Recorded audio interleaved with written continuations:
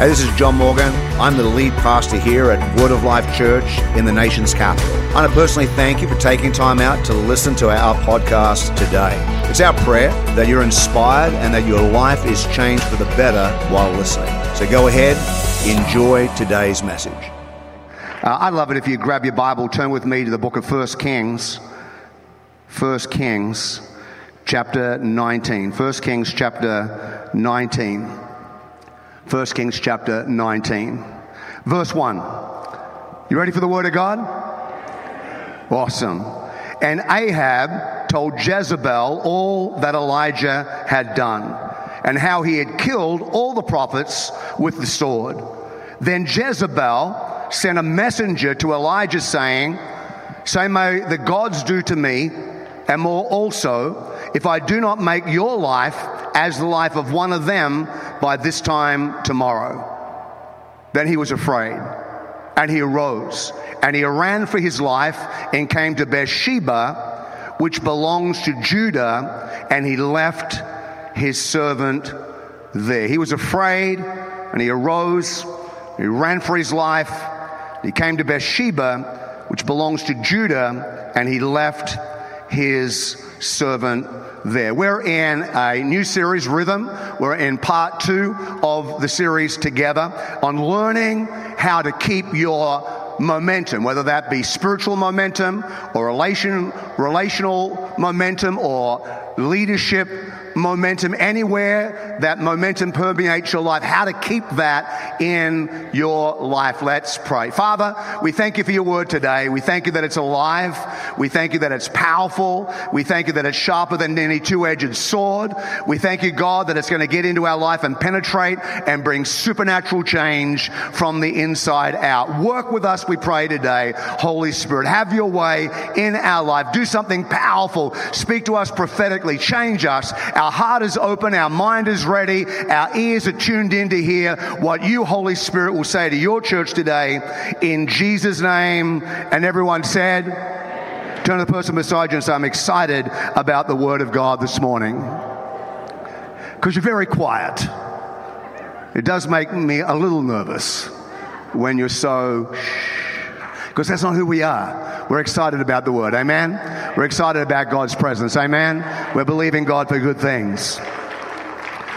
My mother, Thelma Clarice Morgan, who's now in heaven, is the reason that I am saved. But over the years, especially when she was alive, she featured in many of my sermons. She featured in many totally fabricated illustrations, intentional hyperbole, and she was the brunt of many comedic stories that I made up. I think in some message she featured as a champion wrestler in the Australian WWF. In another message, I think that she was amongst Australia's most wanted criminals for bank robbery. None of these things are true. And then one of my favorite stories. Do you ever have a clothesline in America? Do you have the clothesline? You know what I'm talking about? Do we have a photo of the clothesline? Yeah, okay. That's my Auntie Beryl washing up on the clothesline. Do you have a photo of my mum?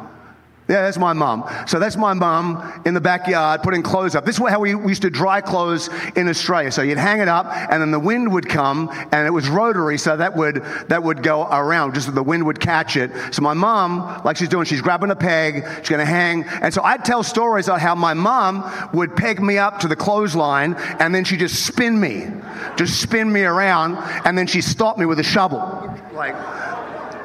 And none of those stories were true. Neither of those ladies were my auntie or my mother either.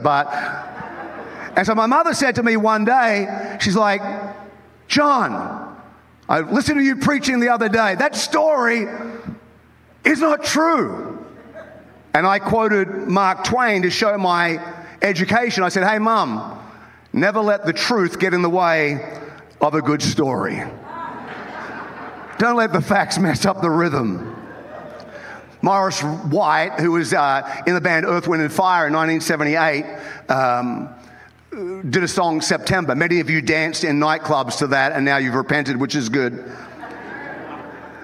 But in that song, he had a notable, nonsensical, nothing line that went, ba-dee-ya-dee-ya-dee-ya. And it doesn't mean anything. It's not a language. He didn't get baptized in the Holy Spirit and pull a tongues message out there or anything like that. It's just a fill that he put in. And one of the co-writers of the song asked him, are you going to change that? And he made this statement. He said, never let the lyric get in the way of a good groove. In this series, we've been looking at things that will rob you of your momentum.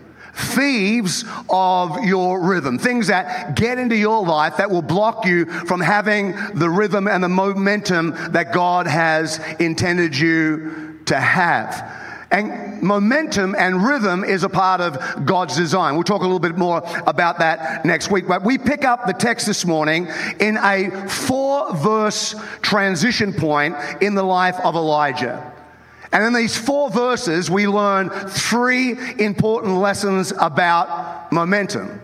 Here's lesson number 1. Lesson number 1 is that momentum is the great exaggerator. Momentum is the great exaggerator. Elijah has experienced significant victory prior to this verse up on Mount Carmel. And interestingly enough, Mount Carmel means garden land or fruitfulness.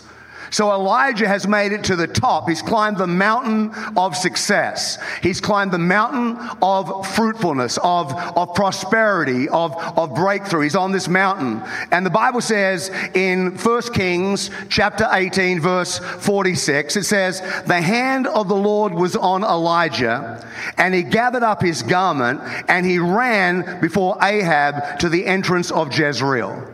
So Elijah has climbed to the mountain, and he has prophesied rain, and now we read that he has overtaken Ahab's chariot to the entrance of Jezreel. He is running faster than the king's chariot driven by horses. This is supernatural momentum. John Maxwell rightly said, momentum will make you look better than you are, and lack of momentum will make you look worse than you are. Momentum has a way of just making you look absolutely fantastic. And Moses has some significant spiritual momentum, and it makes him look like a superhero. Here's the second thing, is that it only takes a moment to mess with your momentum. It only takes one moment to mess with your momentum. As we turn from chapter 18, turn the page, and we go to chapter 19, we see Ahab, Israel's most wicked king, talking to Jezebel, notably Israel's most wicked woman, about Elijah, probably Israel's most famous prophet of all the things that he had done. It says that in verse 1, Ahab told Jezebel all that Elijah had done.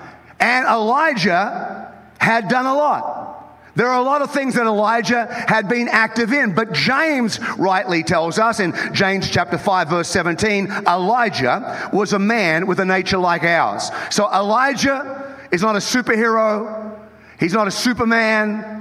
He is like us. He has a nature just like us. James is encouraging us to look at his life and realize he is just like you. Elijah is just like you. And he prayed fervently that it might not rain. And for 3 years and 6 months, it did not rain on the earth. That's verse 17. Then verse 18, then he prayed again, and heaven gave rain, and the earth bore its fruit. Wherever there is motion, there is momentum. And Elijah has some fierce motion between verse 17 of James 5 and verse 18 of James 5. He prophesies drought, verse 17. So he walks into Ahab's court, challenges the prophets of Baal, challenges the prophets of Asherah, challenges the thinking of the day. Your God's not in control of the weather. My God is in control. And says from this moment, there's going to be drought. And over the next 3.5 years, there was drought. And in that time, God speaks to Elijah and sends him to a brook where he's getting water from a brook and getting fed by a raven. When the water runs out in the brook, God sends him to a widow's house at Zarephath. And there at her house, he supernaturally supplies his own food and water and necessities and hers and her family's. At the same time, her son dies and Elijah raises him from the dead. We see him go up onto Mount Carmel, and he challenges the prophets of Baal and the people of Israel. How long will you falter between two opinions? If God is God, make up your mind, serve him. We're going to have a competition. Prophets of Baal, you outnumber me. There are more of you than there are of me. But I want you to make an altar, chop up wood, put a bull on the altar, call down fire. I'm going to do the exact same thing. And the God who answers by fire, he is God.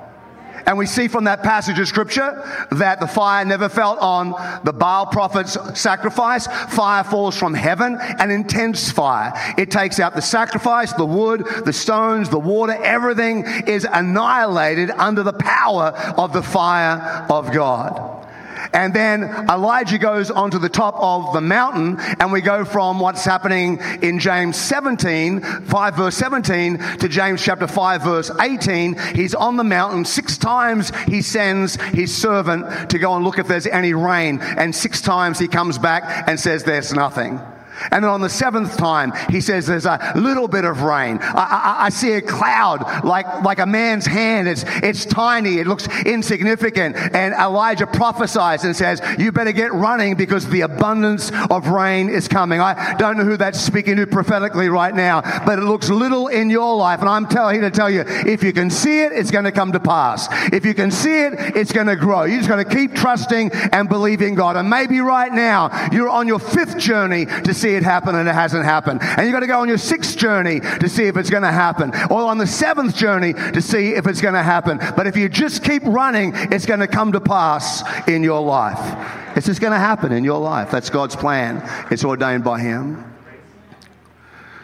And look at Jezebel's response to Ahab's report on Elijah.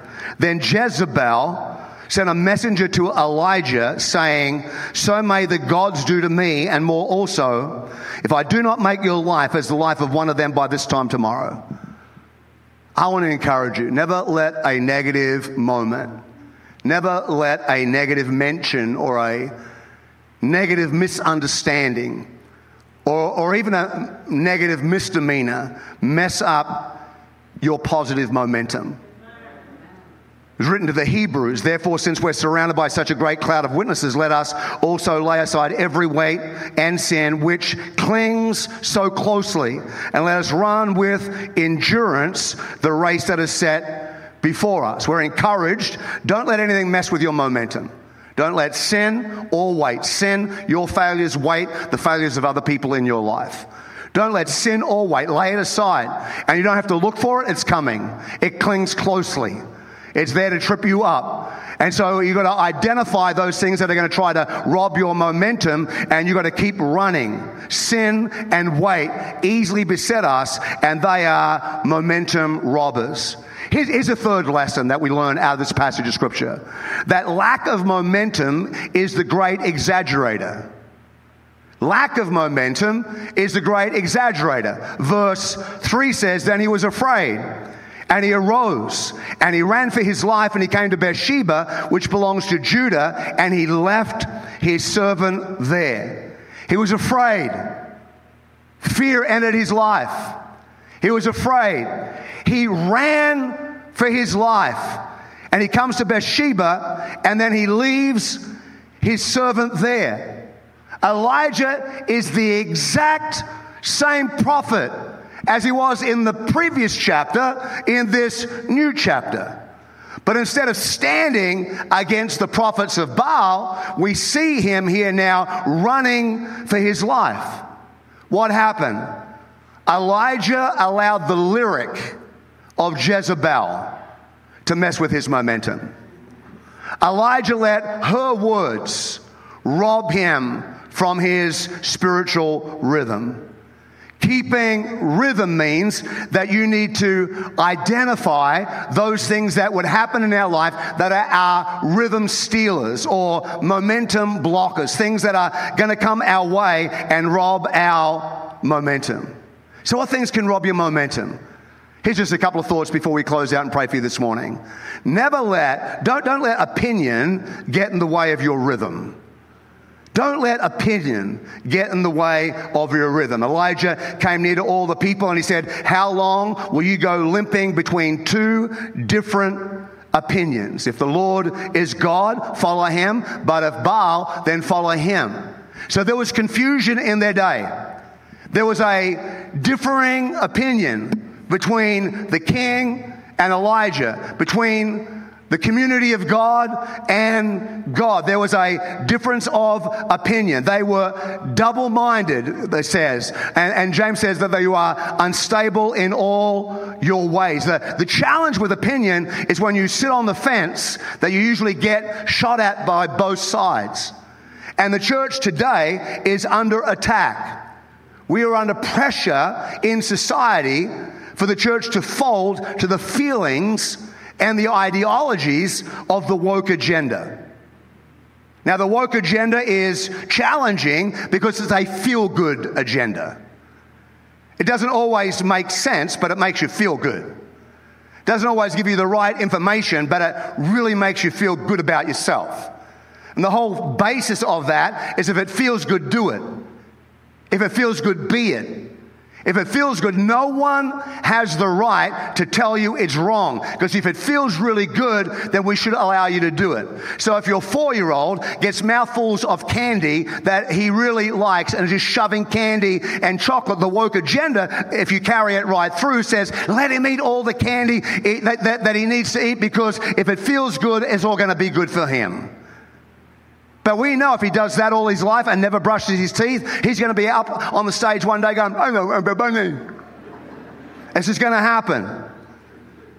The reality is, I may not be nice to you. If it make you feel nice, but I'm affirming your feelings or your opinion, it actually may destroy your life. It could be destructive. There is pressure to conform to the thought patterns of society. The pressure comes to conform under the guise of hate. That's the manipulative thing. Well, you've got to make me feel good. If you don't make me feel good, then you hate me. If you disagree with me, then you hate me. If you say something contrary to how I feel, then that's hate speech. Now, let's be real. There is hate speech, but not everything is hate speech. If I just allow you to do what you want to do, if I disagree with you, doesn't mean I hate you. In fact, if I disagree with you, it actually may mean I love you. It could be the total opposite. My mother, in a true story, after my second car accident, some of you have heard me talk about this, I'd smashed up my face. I hit my face on the steering wheel and broke the steering wheel of the car. That's the impact. And I remember laying in the bedroom at my parents' house, and my mother was a godly woman at that point. I was nowhere near God. I was a long way from God. And I remember her bathing my face. And I'll never forget this. She said, John, I don't always love what you're doing. And I don't always like you. But I love you. I don't like your behavior. Sometimes you're hard to like, but you'll never ever stop me from loving you. I will always love you, no matter what. No matter what you do, no matter where you go, no matter how much you mess up your life, you'll never... What was my mum saying? John, I totally disagree with your behavior.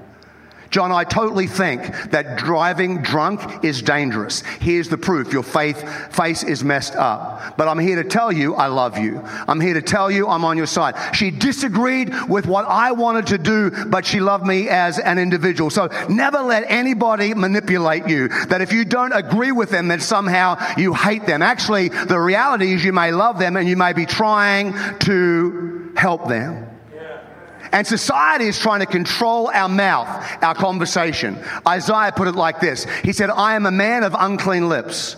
My conversation is wrong. But you know why? Because I dwell amongst a people of unclean lips. I have adopted the conversations of my society, and they don't line up with the conversations of God. I want to encourage you, be careful not to adopt convenient conversations just to fit your need for acceptance. Mark chapter 15, verse 32 says, "Let the Christ, the King of Israel, come down from the cross that we may see and believe. Those who were crucified with him reviled him." You come down off the cross. If you come down off the cross, then can we grab that? Just sit on it or something just in case it explodes. Come down off the cross. We don't understand what you're doing up there. We don't get... Look, if you'll come down off the cross, if you'll come down to our level, if you'll get down to where we're at, then we'll believe in you. But unless you drop your standard and come down to where we're at, we're not going to believe in you. That's what the world is doing to the church today. We've got a standard that we're lifting high. We want people to have life and have life more abundantly. We want people to experience the goodness and the greatness of God. We believe that God wants people healthy. We believe that God wants people to prosper. We believe that God wants people to live in abundance. We believe that the God's blessing can be upon people, and the way that you get robbed is in your thinking. In your thinking. Your heart, your mind always regulates your hands. It's a biblical principle. What you think you're going to do, as a man thinks in his heart, so is he. Why is your opinion so important? Because your opinion is going to determine your lifestyle. Because your heart rules your hands. Society's trying to rob our way of thinking. I would suggest to you, I'm not going to debate with you on this. Everyone has their own little doctrine on the mark of the beast. Many of you have heard all the great biblical scholars talk about the mark of the beast. I personally think the whole idea of a silicon chip and all those things that they've been talking about for decades right now is a distraction from what the devil's doing. I do not believe that you're going to get a silicon chip. Most people would reject that. And you can believe it all you want, but the reality is you don't need a chip in your hand because you've got a phone. You've got a phone you can go and scan. You don't need, and the Bible says no man can buy nor sell without it. You can't buy or sell without the mark of the beast. But it doesn't say you buy or sell with it. It's not a trading thing. It's you can't trade without it. You have to have it to trade. So you can't just come into America and set up a business without getting a visa, without getting a business license, without being legalized to be here. You can't go to Australia and just set up as an American a company. You have to get permission and when you've got the visa, that gives you permission to trade. But you don't trade with the visa. I couldn't work in America until I had an R1 visa. When I got my R1 visa, I was able to work, get paid in the church, but I couldn't do that before that. Why? But I've never gone anywhere and traded with my visa.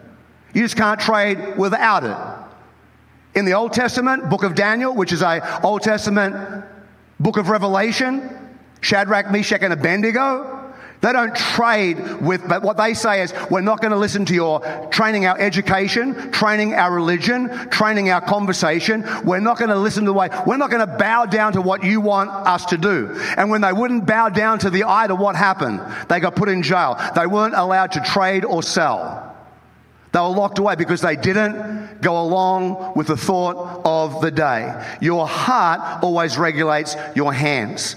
And if you look at the book of Revelation today and go over that, realize that the first part of chapter 13 is giving allegory. It's giving imagery. There's not a real monster coming up out of the sea going, and going to freak us all out. It's speaking about a society. And when you go into the verses about the mark of the beast, it stays in allegory. God's trying to tell us it's a lot more subtle than you realize.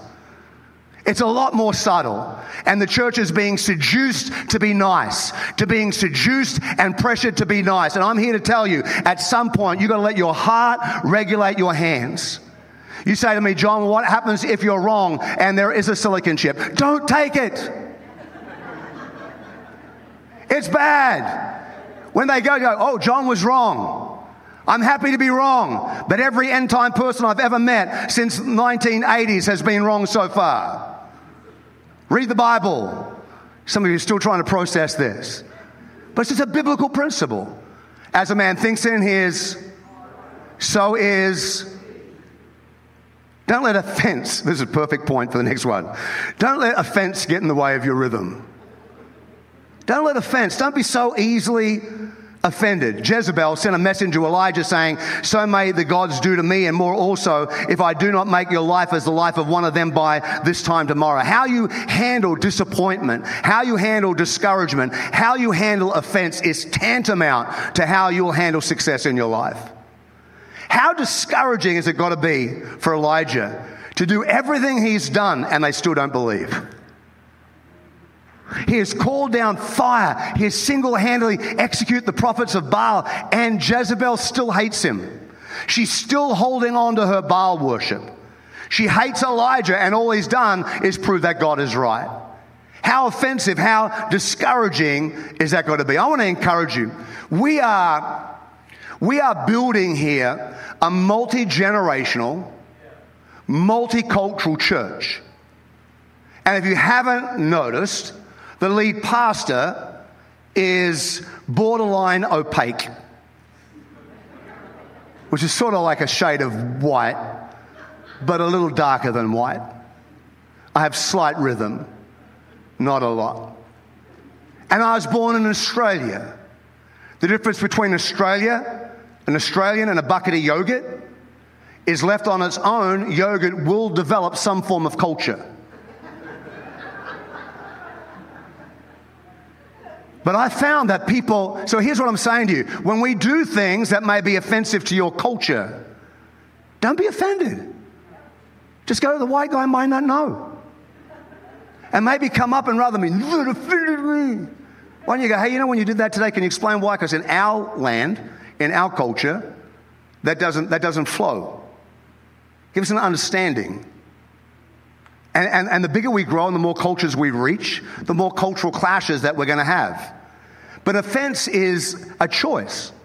If you give an Australian accent, if you're like, hey, g'day, mate, how you going? Chop some wood and put a shrimp on the barbie. If you do that, I'm not going to be like,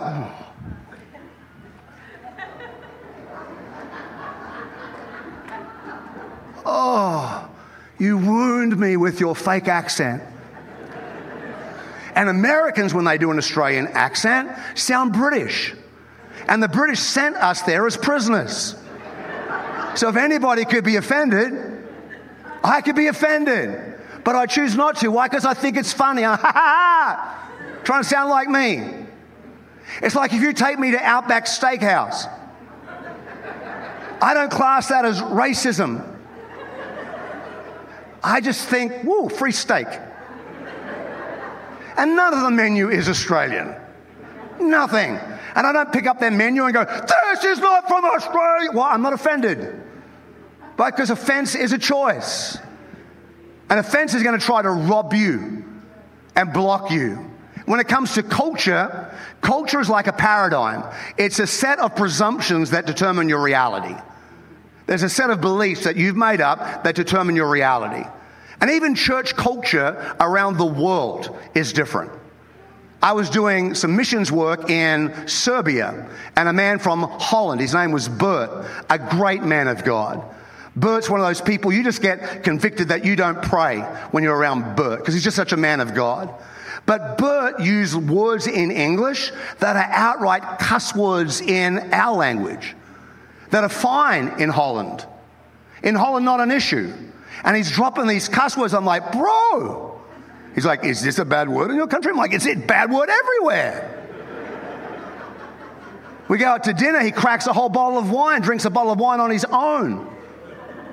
I'm like, what are you doing? You swear like a trooper. You drink like a fish out of water. Are you even saved?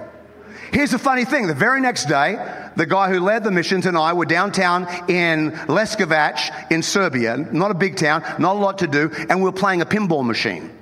And we said to Bert, hey, why don't you come and play pinball with us? And Bert said, I cannot do something so worldly as play pinball with you because I'll get kicked out of my church movement in Holland. There's a saying in Scandinavia in the church. If the Christians in Norway knew that the Christians in Holland drank wine, it would cause the cigars to fall out of their mouth. And none of that makes sense in our American church culture. And we're like, that's all bad. Every bit of it. It's terrible. It's culture. And some things happen by design, some things happen by default, but as church, it's culture. And so when things rub you the wrong way, it may just be different culture. There's generational culture, there's nationality culture, there's church culture, there's all sorts of forms of culture. Here's how you handle it. Number one, when you get offended, don't curse it. Don't curse it. Don't be like, I can't believe you did that. I'm angry at you. You're a bad person. Don't curse it. Then whatever you do, don't nurse it. Don't nurse it. Don't feed it. Don't feed the offense.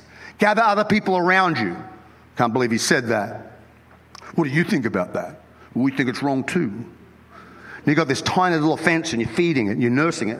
What do you think? You get this little circle of friends and you're all, let me give it a bit of food. And next thing you got this child that you're holding in your arms. The offense just grows out of whack. Don't curse it. Don't nurse it. And then don't rehearse it. Don't rehearse it. Don't let it go over and over in your mind. You have to realize that your mind is creative. And it will make things up that are not there. If you walked in church today and I look down at your shoes because there's a bit of gum or something stuck at the bottom of your shoes and I give it a bit of a look and I walk away and you don't realize it's the gum that I'm looking at and you just see me looking at your shoes, you get hurt. He looked at my shoe weird today. Can't believe he looked at my shoe so weird. You walk out of church and you just look at my shoe the wrong way. That's too bad. Person. Get in your car, you're driving along, you say to your spouse, you can see the way he looked at my shoe today. Yeah, did he look at your shoes? No, he didn't look just at my shoes because he doesn't like my shoes. He hates my shoes. By the time you're eating lunch, you think you can't get it off your head. Pastor looked at my shoes the wrong way. He hates my shoes. He hates shoes. He doesn't like me because I've never been on preachers with sneakers. I don't have cool shoes. If I had some Yeezys on, maybe he'd be like, woo! But because I've got Target rejects on, he's just like, woo! He hates my shoes. He's terrible about my shoes. You're trying to pray. I can't even pray. I see him looking at my shoes and you're so angry about me and you're rehearsing it. And by the time he's like, yes, he hates shoes. He hates all people with shoes. He hates people. I don't think he likes anybody. He hates the church. Why do they even vote him in as the pastor? Because he hates everybody with feet. He hates people with feet and he doesn't like people. And you get my name out on a calculator and you realize that my name adds up to 666. It doesn't take long. Doesn't take long before you allow that offense to become a monster in you and divide you. And the devil's like, yes, I achieved what I wanted to do.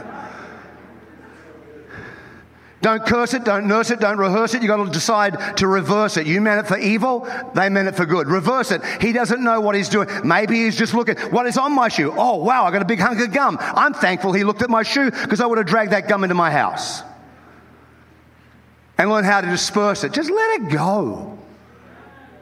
Honestly, most times the things that people are offended by are not worth holding on to. Don't let fear get in the way of your rhythm. He was afraid. Don't let isolation get in the way of your rhythm. He left his servant behind. You're not created for isolation. Two are better than one because they get a good reward for their labor. Don't let apathy get in the way of your rhythm. He runs and then he sits down and hides under a broom tree. You can achieve anything in life if you can say these two things. I have a dream and I'm not lazy. Don't let apathy, don't let tiredness. The enemy will try to put tiredness on you to create a break in your rhythm. Don't let someone else's failure get in the way of your rhythm. Elijah says, for I am no better than my fathers. When I look at the men of God before me, I'm exactly like them.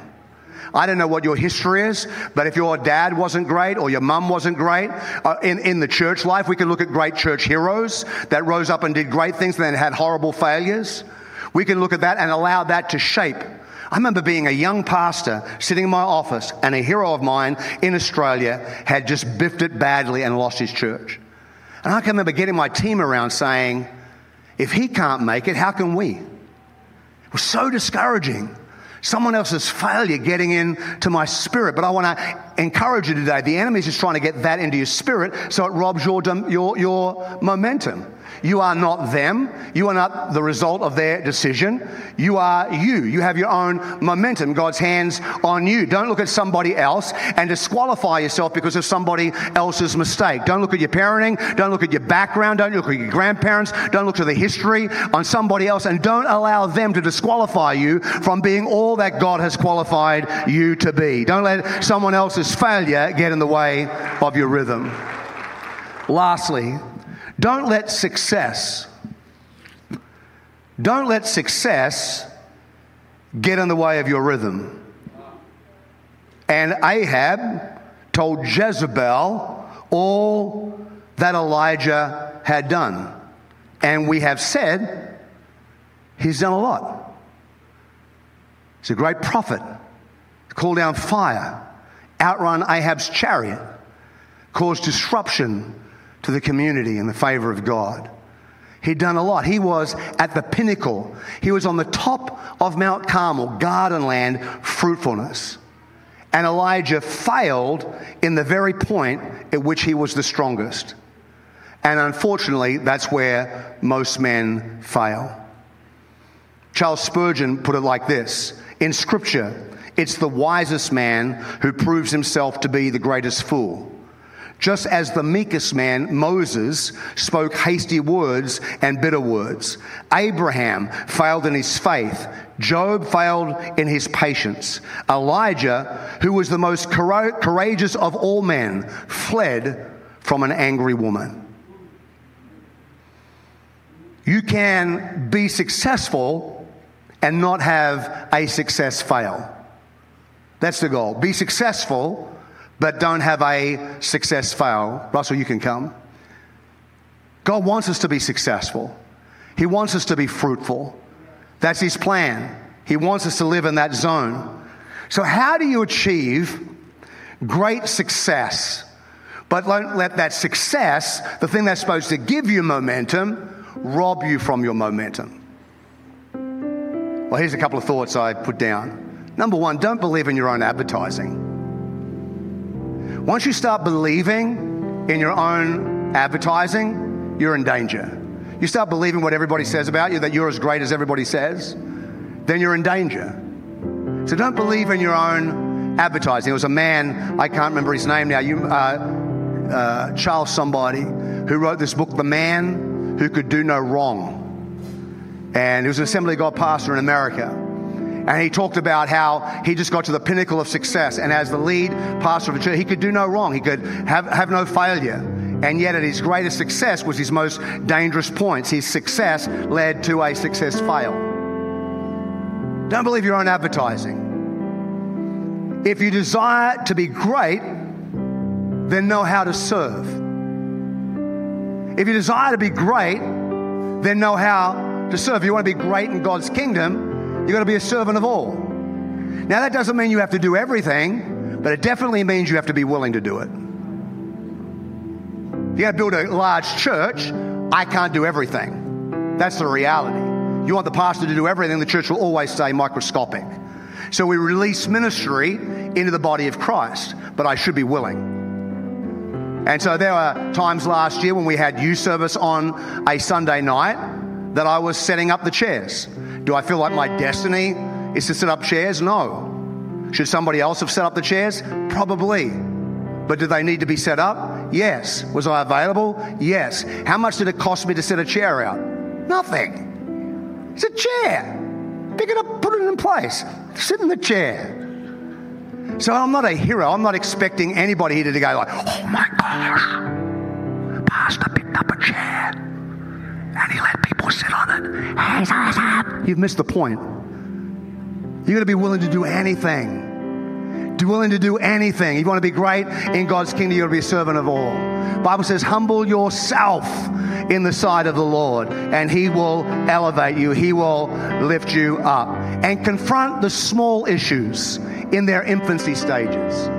If you've got a habit or a thought or an issue or a problem that may seem tiny, if you allow it to grow, it will destroy you. And the devil is happy just to sit back and wait and allow you to do that in order that you'll get to the biggest point of your career, and then he'll expose it. That's how he works. So don't let your success, don't let the great things that God is doing in your life rob you from your momentum. The enemy is out to trip you up and to hold you back and to stop you from being everything God has created you to be. Don't let your age rob you of your momentum. Don't let your present position rob you of your momentum. Today is the day to stand up, put your shoulders back, and say, I will be all that God has called me to be. If you believe that right now, why don't you stand and give Jesus Christ a great round of applause in the auditorium. Come on, let's give God some praise.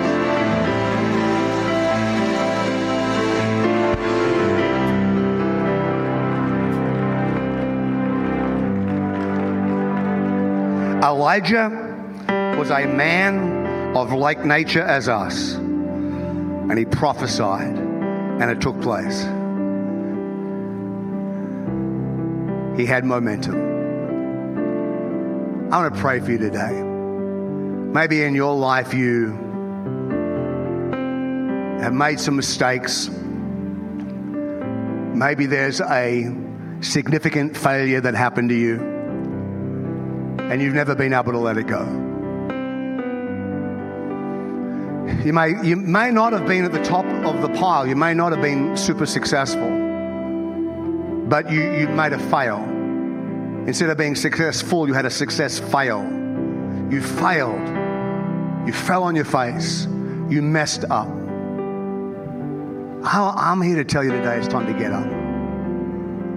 Elijah ran and he hid and he got under a broom tree and he rested and he left his servant. He got in isolation and he's just like, I might as well die. I've got nothing to add. I've got nothing to fulfill. I'm done here. He quit on God. I'm here to tell you, don't quit on God, because he has not quit on you. If you're at home, don't quit on God, because he has not quit on you. You're here today. Why? Because God has not quit on you. He's still for you. And if God be for you, then who can be against you?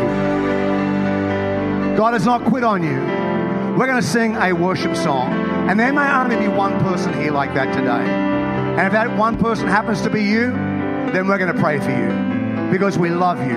But if you look at your life and you have not been able to move on from a failure, a mistake, it may have been great, it may have been small in somebody else's mind, but there's a failure. Maybe it was a divorce that you couldn't get over, or maybe it was a hurt that you couldn't get over, or maybe it was something that you didn't do that was done to you and you've absorbed it. Someone abused you, someone messed with you, but there's been a failure that happened in your life. Maybe it's you. Maybe you've done something and you live in constant regret. You can't get over it, and so you can't run because you're held back by being a prisoner of the past. So I'm here to tell you today that the blood of Jesus Christ has come to cleanse us from all our sin. You've got to get your heart right and your hands right. You've got to believe what he says about you, not what the enemy says about you. You've got to believe what he says about you, not what the world says about you.